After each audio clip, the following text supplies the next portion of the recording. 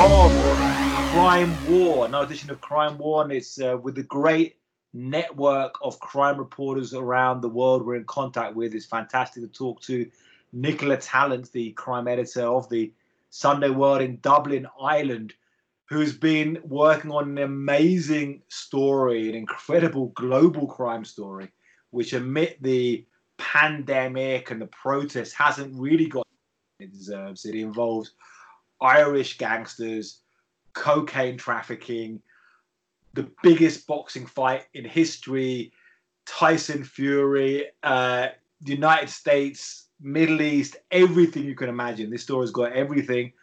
And Nicola Tallant has been on this case for years and kind of braving, covering Irish gangsters, Irish cocaine traffickers for some time. So great to talk to you again, Nicola. And so to get the beginning of this story, first, how long have you been covering this Kinahan cartel? Is that the correct way to call this gang? How do you call it? Yeah, they are called that. I mean, in 2010, there was a big arrest in Spain on the Costa del Sol, where they were then based. And at the time, the Guardia Civil came out and they called them the Irish Mafia.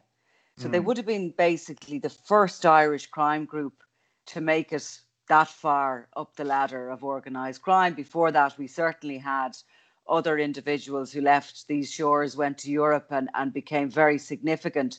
But this was an actual mafia down on the Costa, rivaling those of the Spanish, the Colombians, the Moroccans, the Eastern Europeans that are all down there. So that was back in 2010. So obviously it took some time to build that mafia.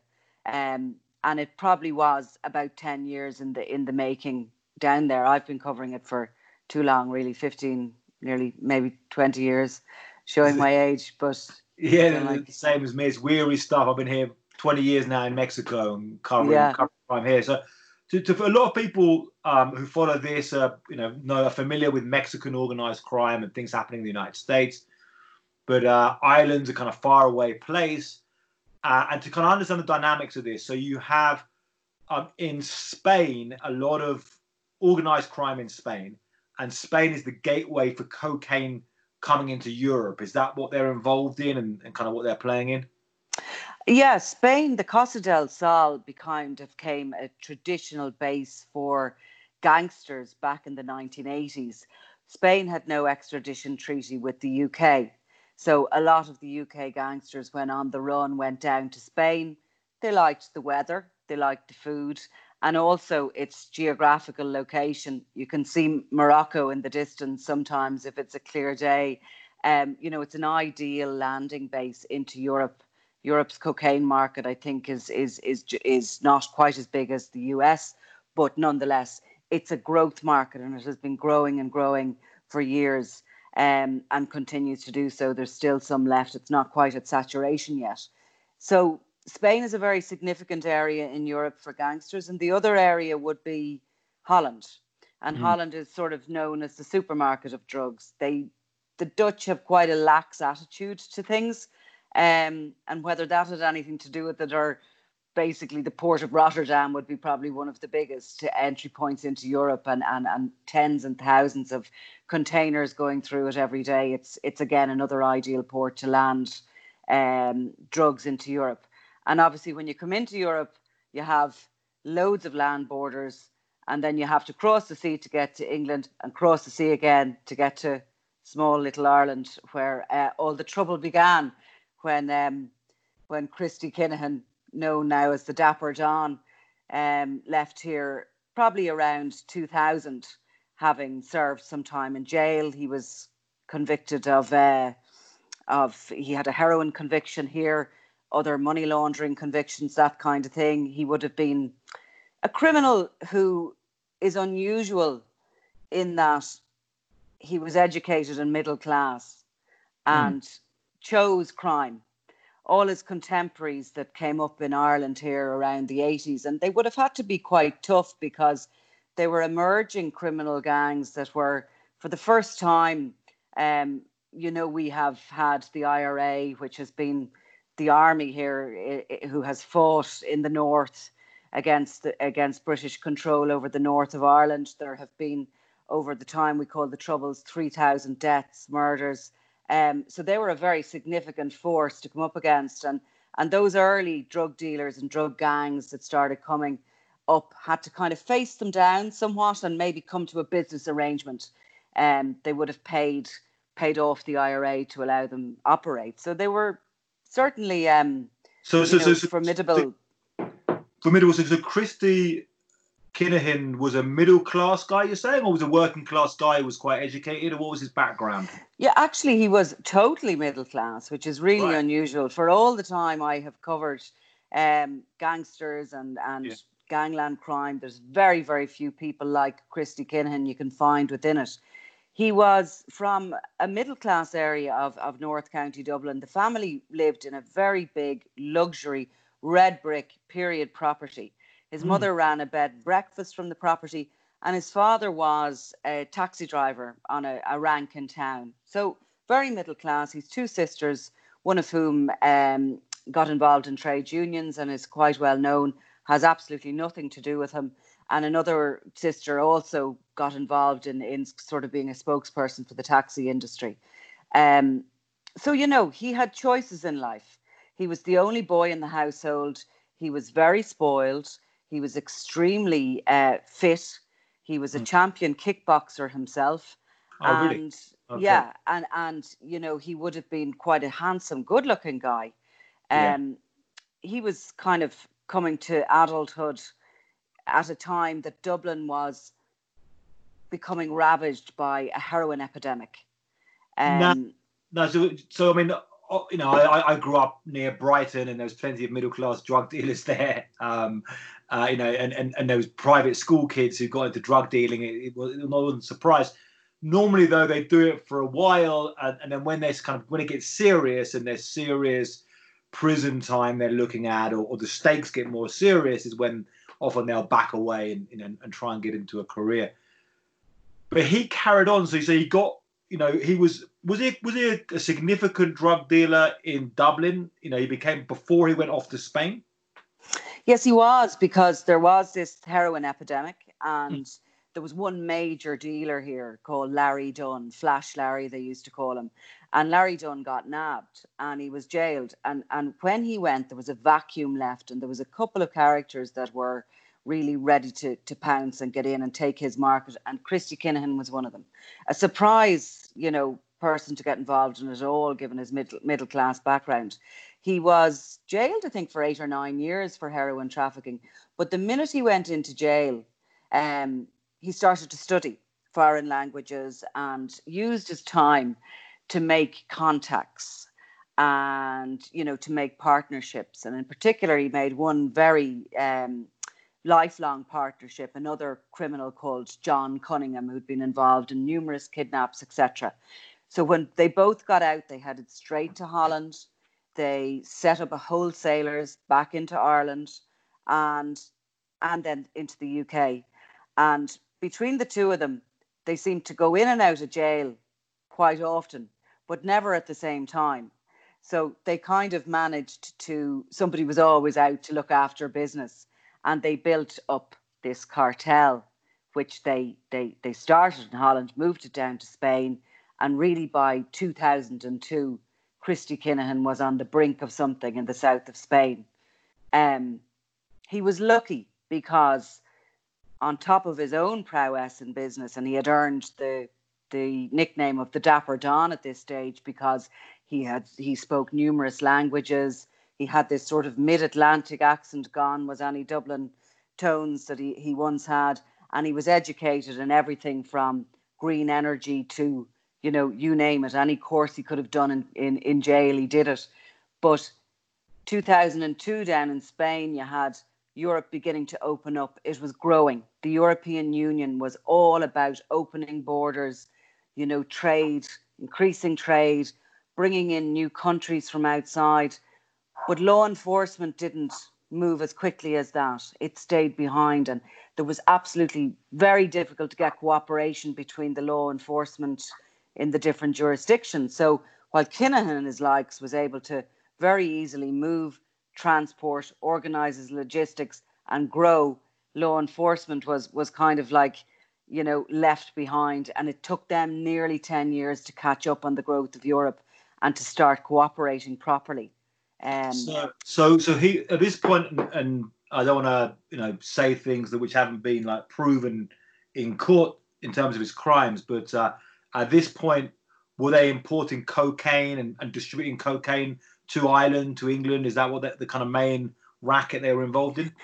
Most certainly. So by 2010, this Operation Shovel, which was the Spanish led multi-agency offensive against the Kinahan cartel. At that point, they called them the Mafia. They had become a mafia. There was a lot of surveillance and a lot of behind-the-scenes investigation in the years leading up to the arrests on Shovel. And what they discovered was that they were dealing directly with the Colombians. They were having conversations about actually buying a container ship so as they could cut out the middleman. So they'd just buy their own to import the cocaine into Europe. They were bringing heroin in. They were bringing cannabis in from North Africa. And they were dealing what they called in a one-stop shop for criminals. So if you went to them, you could buy your weapons from them. You could buy your drugs for them. And they also had a money laundering wing. So you could go back with your wealth and they'd give you a hand washing it.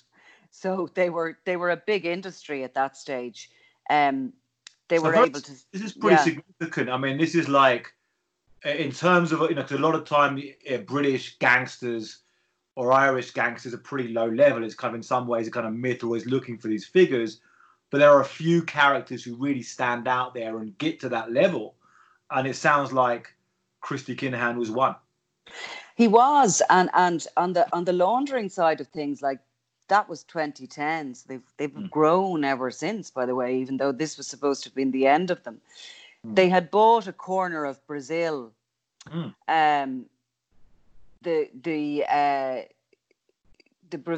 Brazilian coast, known as like the Riviera or whatever, really, really nice part of the coast.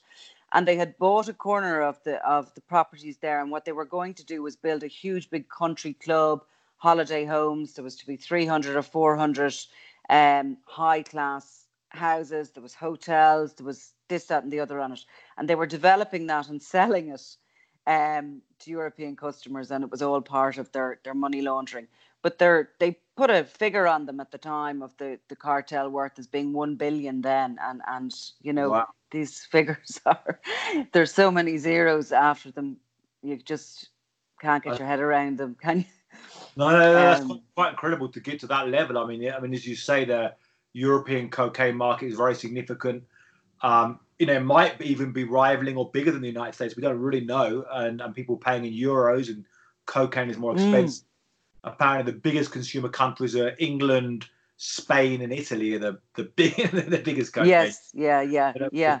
Certainly in Ireland, there's cocaine being used as well. So now, what's Christy's status now? Is he currently serving time in prison?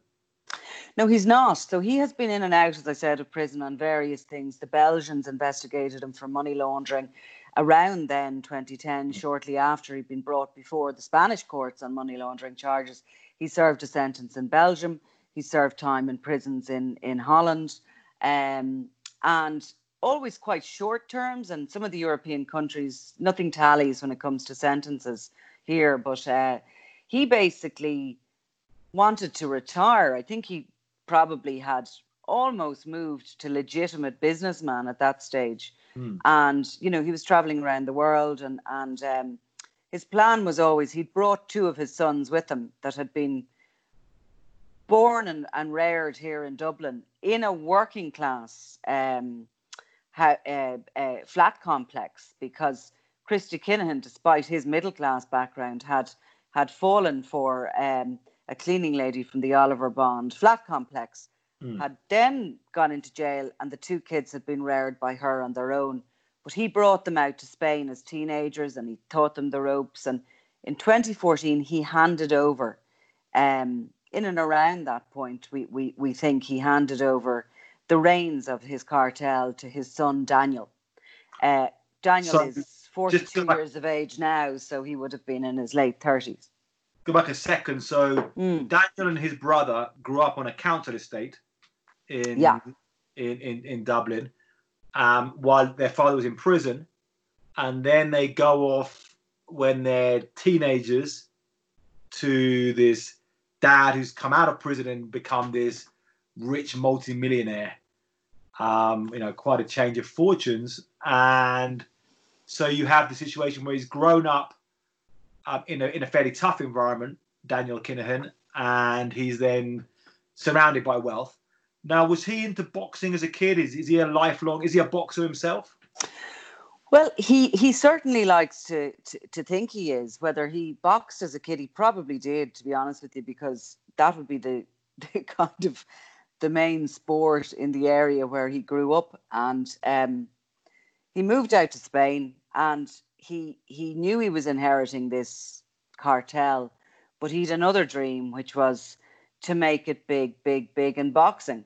Um, he opened a gym down in the Costa del Sol in around 2012, 2013, and called it MGM.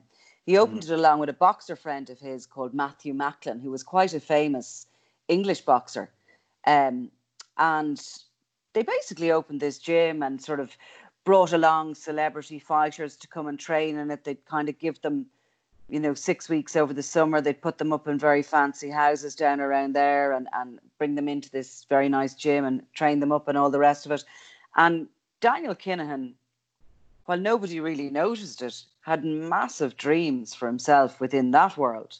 He was kind of more famous really for being his father's son and the head of this massive big criminal mob on the Costa. And in a way, even people who were watching them closely, like myself, were inclined to think that the boxing was a hobby for Daniel. It took me a while to realise where he was going with it. He'd this gym in Porta Banús, and he used to put on these white collar events, and he'd fight himself in the ring. Now, everybody cheered for him, whether he did well or not, and he seemed to always be the champion at the end of it. But, he was bringing celebrity boxers over to those. They were supposed to be raising money for charities.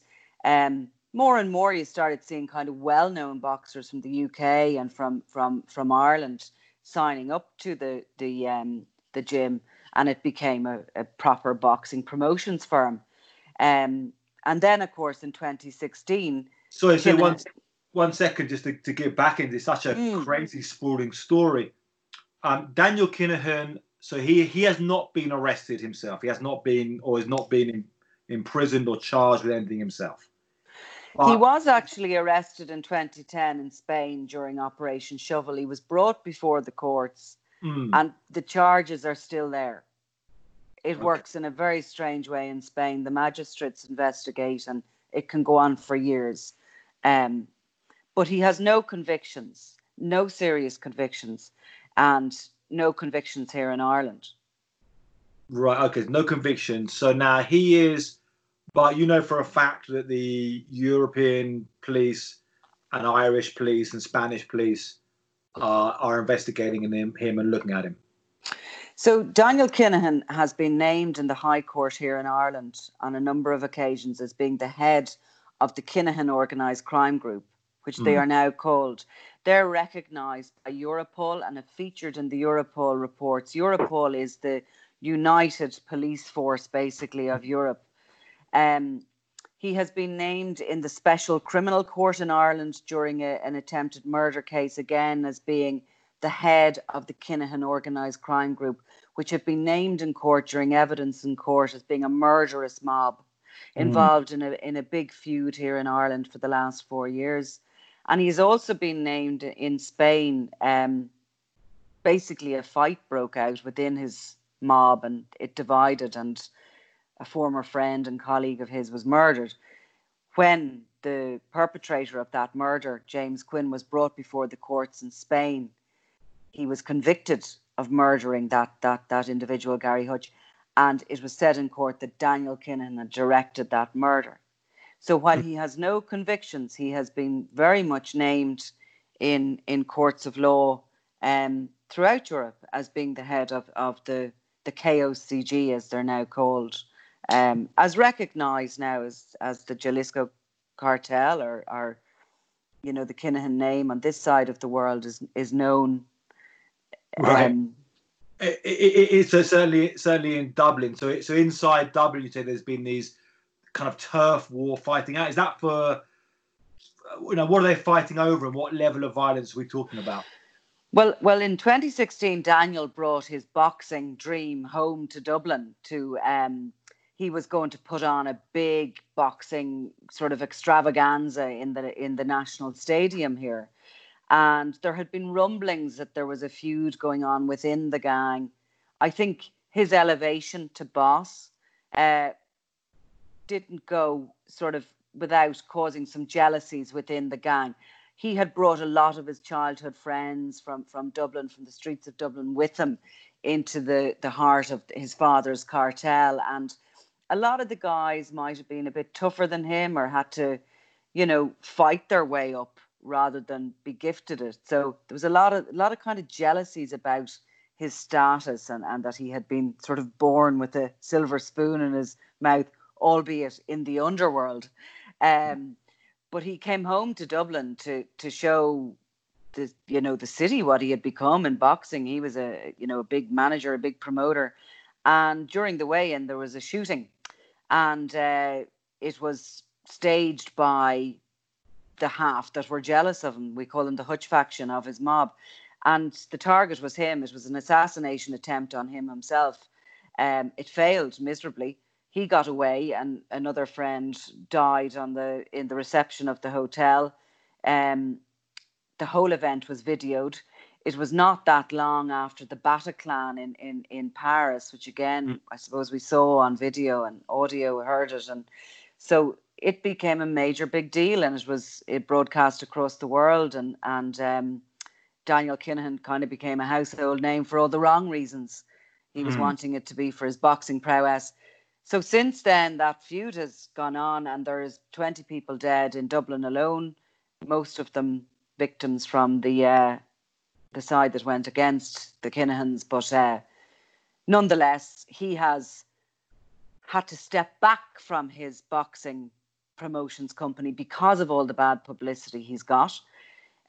We were told he'd sold it off. So 1 second, because I want to get into the whole boxing thing in a second, but just to get a sense of this violence. So 20 murders, that's pretty significant for a European city. Unfortunately, here in Mexico, that's like we're getting a morning across Mexico, but right. But 20 murders. Now, are we talking about shootings, stabbings? What kind of form of the murders committed? All professional assassinations on the streets of Dublin, and mostly within a small north inner city community, which would have been the stronghold of the Hutch faction, which had sort of challenged him. Very dirty war, and nothing like it has been seen in Europe, because I don't know what things are like in Mexico, but certainly Europe-wise, and certainly in England and Ireland, there was this sort of old school code, really, for gangsters, and they would have shot at one another perhaps, but there would have always been a sense that you didn't go for the families or for innocent family members. But the gloves came off with this feud, and there have been 5-6 innocent family members targeted. Very easy pickings. Brothers, friends of the main protagonist against Kinahan, and it's been dirty, really, really dirty. And there have been innocent people shot, caught in the crossfire. It's been certainly one of the most vicious feuds we've seen, in that it mainly those murders happened within an 18-month period, which is a lot for a European city, as you say, and Dublin has a population of 1 million people, so it was a lot, and nearly all concentrated on friends and associates and members of the one family. I mean, this is stuff you really have to watch, because you see the way in Latin America, the way that you let these murders get out of hand, think, okay, whatever, and then it carries on, and then this is how societies start to fall apart. Because then murder becomes common, and people get used to it and get away with it. And So that's why it's so important to keep looking at these stories, because you can't take this stuff for granted. And this is it really gets you see how bad society gets hurt when murders become so rampant and just keep on going. So, Bene, so at what point did Daniel then move to Dubai? So he supposedly sold his company, and they made a public statement that he'd stepped back because of the negative publicity and that he didn't want, to damage the boxers. He wanted this company to do really well. So he moved to Dubai, like within months of that assassination attempt on him in the Regency Hotel. Certainly within 12 months of that, he moved out to Dubai, left his gym behind him, and it was around that time, actually, that Tyson Fury begins training in the gym. Tyson Fury is a huge character in boxing. He had been doing extremely well, but had won a fight, was supposed to do a comeback, and had seemed to got lost in a haze of drugs, alcohol, and bipolar depression. Had gained weight. He's a heavyweight, but he had gained, they talk, between 26 and 30 stone he was up to. He was drinking tequila for his breakfast and eating fast food all day, and was lost nearly as a sportsman completely. His former manager even says now he was also up to his eyeballs in debt and was being dragged before the courts by everybody, and very outspoken guy, and was being criticised for being homophobic and racist, and every time he opened his mouth he was in trouble, and he looked as if he was really washed up. I mean, I must say, I love Tyson Fury as a fighter. I loved his comeback, and I loved this spirit of somebody coming back and winning that, and I forgive his forgive some of his kind of rantings as being a guy who's gone through hard times. Actually, I don't mind his talking about Jesus and God. In today's world, I think that's not a bad thing. But was Tyson Fury, did he become friends with Daniel Kinahan? Are they kind of in the same circles, or what's their relationship? Yeah, well, I mean, all along, I suppose, when he signed up to MTK initially, and he went out to Spain for this recovery, the first time actually you see him out in Spain, he's running through a street fountain thing, and he's 26 stone, and it's not a good look. And he's out there and he's sweating, and it's nighttime, and you just did look at him at the time and go, seriously, has someone actually put some money into this guy? Is it possible? And then within a year, he's lost 10 stone and he's back on his feet. And, it was a miracle comeback. But the only sense we got that, well, obviously he was linked to MTK, which Daniel Kinahan had founded. But Tyson Fury released a selfie of himself with Kinahan just around the time that he signs up to MTK. And then we hear nothing until in the recent weeks, Tyson Fury announced on Instagram in a video that this fight had come off. Himself and Anthony Joshua were going to meet in the clash of all clashes, the historic, boxing bout. And as he's, his manic grin across the screen, the first thing he practically says is he wants to give a shout out and thank Daniel Kinahan for organising it all. And there was this sort of gasp, certainly here in Ireland, that, I mean, I have to say, as a journalist, I always knew Kinahan was where he was. He was on the outskirts. He was certainly still involved in boxing, but I don't think anyone really paid much heed to it. Sometimes it takes a celebrity to do something or say something for everybody to sit up and go, is that actually true?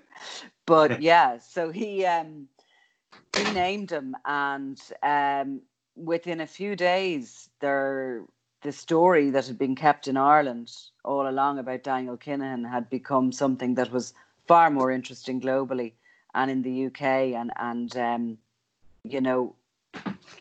Kinahan has sort of been outed in areas he never thought he would, as being this criminal that's wanted on serious organised crime charges. Now, so to get into this whole fight, I mean, you know, crazy stuff. So you've got this guy who survived an attempted assassination, Daniel Kinahan, and then goes off to Dubai, which is a kind of haven for gangsters. Would you say Dubai? Yeah, a lot of suspect characters are there. It does appear to be. Yeah. It does appear to be. The Emirates is a bit strange. They don't like to be seen as a place where they are a haven for gangsters, and yet they clearly are. Sometimes the police will move in waves against them. In the last 2 weeks, I don't know whether you've noticed or not, but they've handed back drug dealers to Australia, to India, and then to a number of European countries, all wanted on charges relating to organised crime. They seem to round them up every now and then and very publicly give them back, despite there being no extradition treaties. Because, of course, that's why Kinahan is in Dubai, because we have no extradition treaty with them, nor does England or Spain. And nor will we, because to have that, we'll have to then give them back. And there's no way anybody is going to be handed over to a country that can jail people for holding hands on the street or drinking alcohol. Right. No. Why do you think that the Irish police or the Spanish police have not issued more serious charges for Daniel Kinahan? Well, see, they can't actually get at him where he is. He hasn't left the Emirates since 2017 when he went over there. He has remained there and he's sort of out of reach for the moment. Now, there have been negotiations ongoing. I know there's been a delegation have gone over from Europe to the Emirates. They've met with the authorities there and the police there. And I would certainly, from my contacts who've always proved good, I would always have been told along the way there was a massive offensive launched against the Kinahan cartel in 2016. There was a 3-year plan to demolish them basically here in Ireland. But the international plan was always going to be longer. It was a 5 to 6 year plan because of the use of international, you needed cooperation. Irish Gardaí could not police out to Spain and they needed cooperation, etc. But I am told and assured that what has started will be completed. And I certainly believe that Daniel Kinahan will be before the courts here in Ireland if he's not killed by his enemies before the law catches up with him. As is the way. It doesn't matter where you're from in the world. If you're in that, if you're living in that world, that's how it is, isn't it? Okay, so some harsh words there. So getting onto this fight. So, his organization his boxing organization has set up various professional fights. Has it before? Is it like kind of not really big names, but kind of has he says it's got a gym where it trains amateur boxers and yeah. Well, I'll tell you, it's probably the biggest boxing promotions company in the world now. MTK. It has grown at a phenomenal rate. It's put on shows in Madison Square Gardens and it's made links with Top Rank Promotions in Vegas, which is run by Bob Arum, probably the most powerful boxing promoter in the world, who's 88 and one day will indeed have to retire. But MTK is huge now. And MTK now is based in Dubai as well, ironically and coincidentally. Now, there's a kind of separation with them. So Daniel Kinahan is not officially now MTK. MTK is a separate organisation. Is that correct? Well, we were told officially that it was sold. A businesswoman bought it, that he had taken a step back. He wanted the boxers to do well, but the negative publicity about him, he was stepping back, nothing to do with it. And we were told that for years until the announcement by Tyson Fury, at which point MTK themselves, their CEO, said, actually, he does advise some of our boxers. He doesn't get paid. He does it for free. There's no financial arrangement. And he introduced MTK to Bob Arum and Top Rank, who will be putting on the Anthony Joshua Tyson Fury fight next year. Bit complex the way boxing works, I have to say, but then I'm not.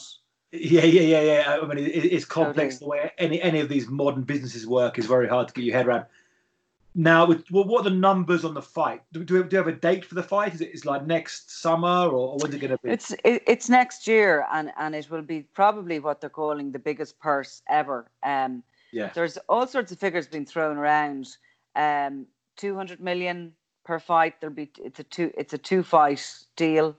It's pay-per-view, so you're talking certainly 500 million in and around, they reckon, for that. Like, this is mega. This is absolutely mega.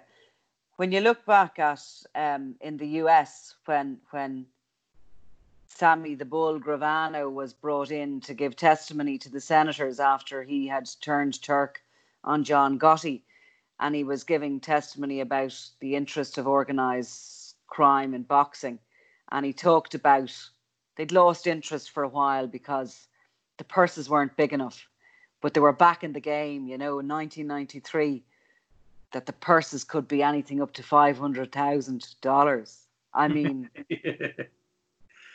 I'm sure the mob would be interested now, with the purse gone up to 200 million. I mean, it's mind-boggling figures for a sport now. But it's entertainment, isn't it? I mean, that's what it is. It's a sport, but it's such a show, and look, Tyson Fury with the crown on his head and the red, gown around him. He's a showman. He is amazing. He's absolutely an incredible showman and celebrity, and he's so entertaining and all the rest of it. And look, boxing has always had a bit of whiff of sulphur about it. There's always been, as I say, the mob and everybody has been interested and involved in it over the years. But I suppose having somebody as suspected of being such a major figure in such an enormous criminal organisation involved in actually organising it at that level is a frightening prospect, really. This isn't somebody who's got ownership of one body. This is somebody who's actually looking at, I mean, he's the guy that Bob Arum has called out. He's the guy that Tyson Fury has called out. He is the main man.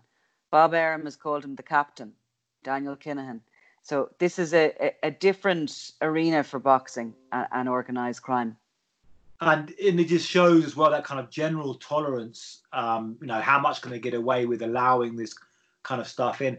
What would you like to see? I mean, would you like to see a kind of clear denunciation so that they say, okay, we're going to do the fight as a company, but we're not involved with Daniel Kinahan? Or what's the boundaries here? Because it is murky when you've got a guy who hasn't, whatever you're saying, that they want to press charges or they've named him in the High Court, that they haven't specifically laid out these charges against him.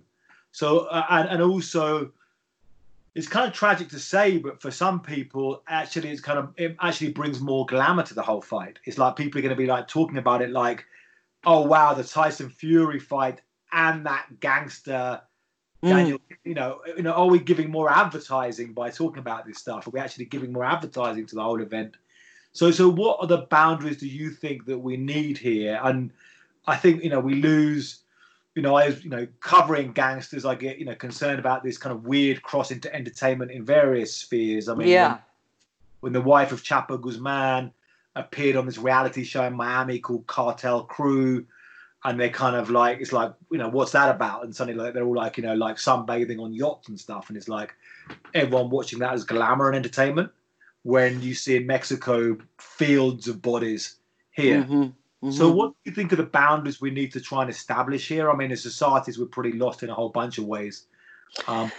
There's a huge disconnect, isn't there? Like, there definitely is. And even down to, the middle class businessman in Dublin, complaining about the common criminals that sell drugs. And yet he goes out at the weekend and he puts his hand in his pocket and spends £100 on coke.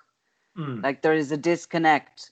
Funny enough, this whole thing has slightly backfired on Tyson Fury and Daniel Kinahan, because since he was called out by Tyson Fury and named publicly, there have been significant developments. The first being a company in Bahrain which was owned by the royal family, who had linked in with Daniel Kinahan. they have dropped him. They've said they won't have any more to do with him. They're disconnecting totally from him. And also in the last 2 days, Bob Arum of Top Rank Promotions in Vegas himself, who had sang up Kinahan and said he was a great guy, has now said they've cut him from the fight. He's gone. Mm-hmm. Now, I have to say, as an old cynic who's been covering this for just too long, probably for my own good, I'd be very sceptical that that's the case. I'd say he's probably stepping back into the shadows again, in the same way he did when he was when this Tyson Fury comeback was growing.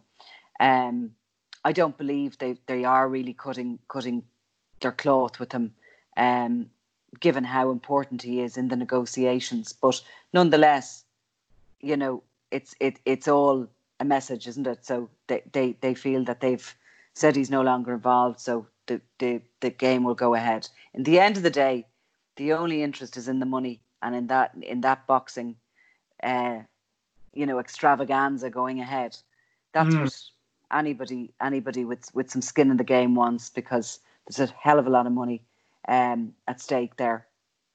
Now, is there an argument that, like, what these gangsters do in terms of their crimes, they need to be prosecuted for by police and courts, but what they do outside of that, and if they are doing something like providing a gym for young people to box and get off the street, or involved in some other businesses of sport, is that something that we can accept? It's like sometimes you get gangsters who afterwards repent and make a film or talk about their things or have a role in society.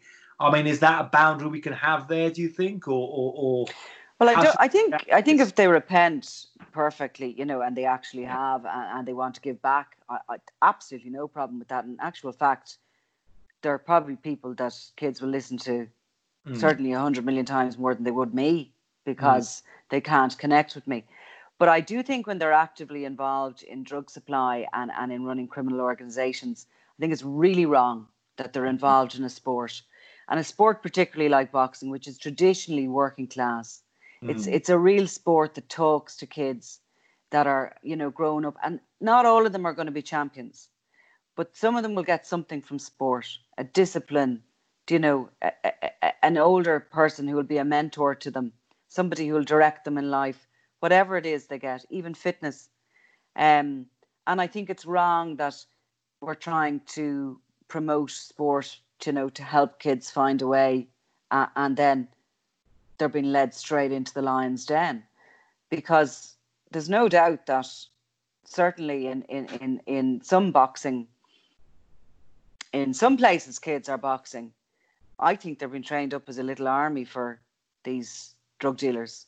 I mean, certainly from stories I have written in the past, I can trace enforcers, hitmen, back to they are groomed nearly within the sport of boxing as young children. Yeah. I think that was the tradition in some of the English kind of crime families, was all based around boxing gyms and like that kind of thing. Here in Mexico, the boxers, they hang around with some of the narcos. I mean, Julio Cesar Chavez in Sinaloa, he says, he's met all these narcos. He just says, I'm in Sinaloa, I know these guys. But then again, they're, boxers are doing their thing, and they don't need to have boxers firing the AK-47s. Now, talking about the drug problem itself in Dublin, how bad is it? Heroin is obviously the big one. A lot of problem with heroin issues, or Ireland generally. But how bad is it? How many people are dying of overdoses, or how many families are suffering from really bad addiction in Ireland and Dublin? Yeah, well, there's a certain, heroin seems to have, heroin is the 24/7 drug, isn't it? I mean, people are going to get up out of wherever to go buy it. So if you were going to be a drug dealer, it's probably the really, the one to go for. But cocaine actually is the big growth here in Ireland. I mean, it is, still in parts of rural Ireland that appear quaint, even when you're living in Dublin. They just, there's the local village and little pub, and there's that whole sense of the pint of Guinness and the fire lit, and you'd be lucky if you got a sandwich or whatever, but there's a sense of community spirit that's centered around those traditional pubs. They're part of really what attracts tourists to Ireland. But in the last, decade, really, it's sad to see that Coke has become standard in even the likes of those. It's just everywhere. It's completely and utterly seeped into rural Ireland. The gangs have all made connections with one another and beyond abroad, and have their own supply routes. And, a lot of them are supplying the north of Ireland here as well and into England. And it's just, it just seems everybody's using Coke. I mean, it's like, you go into a pub in Dublin and people are, taking a line of Coke in the loo as quick as they'll order a gin and tonic at the bar. It just seems to be a generation thing. And, that really, Coke is really the one that's caused the problem. And funny, the heroin dealers here, there's a particular gang that supply the heroin. And they're vicious and ruthless, but they avoid conflict and feuds. Whereas the cocaine gangs, because I think they're all so young, inexperienced and hot-headed, they're all killing one another. I mean, they're fighting for every little bit of turf, and they're just feuding. They're feuding to such an extent you can't keep up with them. You don't know who's who or who's on which side, and it's all cocaine driven. The shootings and the firearms come in with the drugs. It's like a cherry on top. The same load is coming in with a huge amount of firearms. They all have guns. The young kids on the bikes delivering the drugs up to people. Everybody has guns. They're so easy to come by. But we're still really, really, really, really far behind you guys, thankfully. Yeah. No, a long way. But these things, you have to keep an eye on these things. And it kind of speaks a little bit, I think, this story to the kind of crazy place the world is in right now. And you have, capitalism, business is just in such a kind of crazy phase. Gambling, and Ireland's a big player. Paddy Power is a big that. I've made a few bets with them myself on various things. I normally lose, but gambling's huge. The growth of casinos is really massive, and this kind of weird thing where these gangsters are these anti-heroes, but this kind of big thing, and then bringing into kind of sports and this kind of weird. I guess it sounds a bit conservative, but lack of values. It is kind of big in society. It does kind of speak to that in a way as well. This kind of weird, inverted kind of way that things have gone with this, where you have this crime family and this massive and insane amounts of money and all of this stuff. But at the same time, you do have, like I say, Tyson Fury, I think, is a very inspirational figure to lots of people.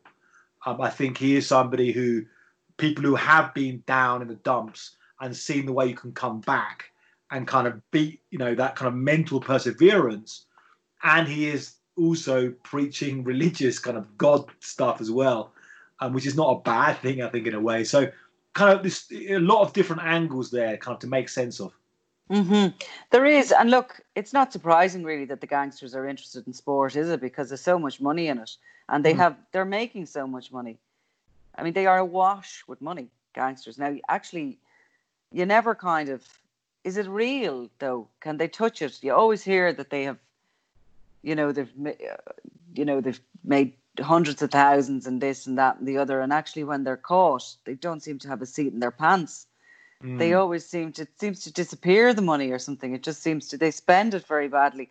I mean, here actually in Ireland, there was a journalist murdered, a crime journalist murdered some years ago, and it was horrendous, but it was a drug dealer ordered her execution, and it was probably the first in Europe that we had, and it resulted in a huge, it was a kind of a watershed moment in Ireland, really, and it resulted in bringing in of legislation to form a thing called the Criminal Assets Bureau, and it was one of the first in Europe actually, and it became the blueprint for lots of other countries, including there was a delegation from Malta only over recently to look at our legislation. But it's been brilliant because they can't spend their money or else the assets are taken from them. they have to prove, by the way, how the onus of proof is on them. It was quite draconian legislation, and I think was only brought in because the nation was so horrified by what had happened. But the onus is on them to prove how they legitimately earned the money to be able to afford the large Mercedes and the 7 houses down the country. So it can be amusing and interesting to go into the courts and watch it play out as they try desperately to claim that they betted on the horse. They had a few good days in Paddy Power, unlike yourself, and that they actually own these things. But it's a fantastic arm of the law to have, because I think for communities in particular, and they've brought the value down for the Criminal Assets Bureau to be able to go in on and seize items to 5,000. So even within small communities where they've been ravaged by drugs or whatever, and the local drug dealer might have, starting off, he might have a little bit of a car, not 30 grand's worth. They can go in and take it. If his car is worth 6 grand, they can go in and take it. And it's not the value of it, because that's nothing in the greater fight against crime. But I think it's a brilliant sort of an optical thing for communities to see them being stripped of those things. You're bringing kids up in an area and they're in the second-hand football runners, but the drug dealers' kids are in the best, and they've better than you for everything. It's very difficult to bring kids up in areas like that, I think. I admire people who do. Yeah, I mean, with the money thing you're saying, I mean, it's drug money is a funny thing, and I talk to cousins of El Chapo who talk about this, and it's like, well, you're making a lot of money, but you're spending a lot of money. I talked to the son of Pablo Escobar. He said, people were saying that his father was worth billions. When his father died, he said that they looked around and got about $220 million they found of assets. So a lot less than people were saying, and they just got that to pay off, what all the money everyone was asking for. So that money is deceptive, or it's kind of a lot of drug dealing is based on somebody giving you a bunch of drugs and you owe them money, but somebody owes you money. It's kind of a bit like journalism. I mean, people owe us money. Always. We're broke. So just the last question, and to finish off, I mean, it's an amazing story. It really deserves some attention, and it's great to see journalists covering this stuff, because a lot of the time you get these crazy crime stories happening and there's no journalists there covering them. There's no there digging this stuff up, and it's a tough old beat. This one being in Dublin and facing off people with all this kind of money. So it's great the newspaper has supported you with these investigations, and it'd be great for people to follow these investigations, read up, look at where it's happening, and how American and British newspapers are picking this up, but go to the original source there in Ireland. But like a last question, I mean, how do this will play out, and what's going to be a happy end to this story? Well, to be honest with you, this story is, I mean, to me, it's still playing out, and every sort of couple of days there seems to be new news from people that you never thought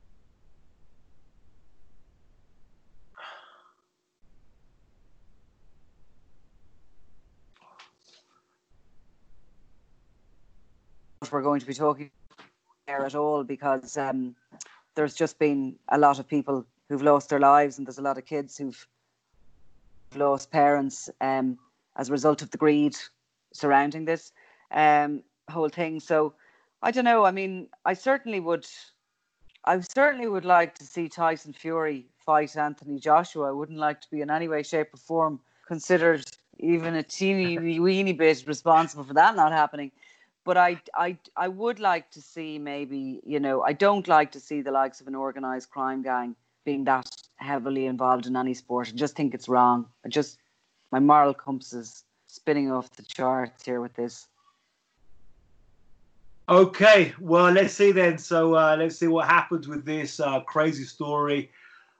So yeah, keep on following, your work. You'll find your work on the website. I mean, a lot of it's still generally a printed newspaper. There's still a good reading newspapers still in Dublin, but you can find your stuff online as well, and you can see you on Twitter. You haven't got any book in the works on this as well? Maybe, something that I suppose really should get me. I just got a book coming out in September on a a sort of a gangland story as well. But I'll just get that out and then move on. A bit lazy with the old books. Okay. Unlike yourself, I noticed. Okay. Yep. Well, great chatting to you, and yeah, keep on following this story.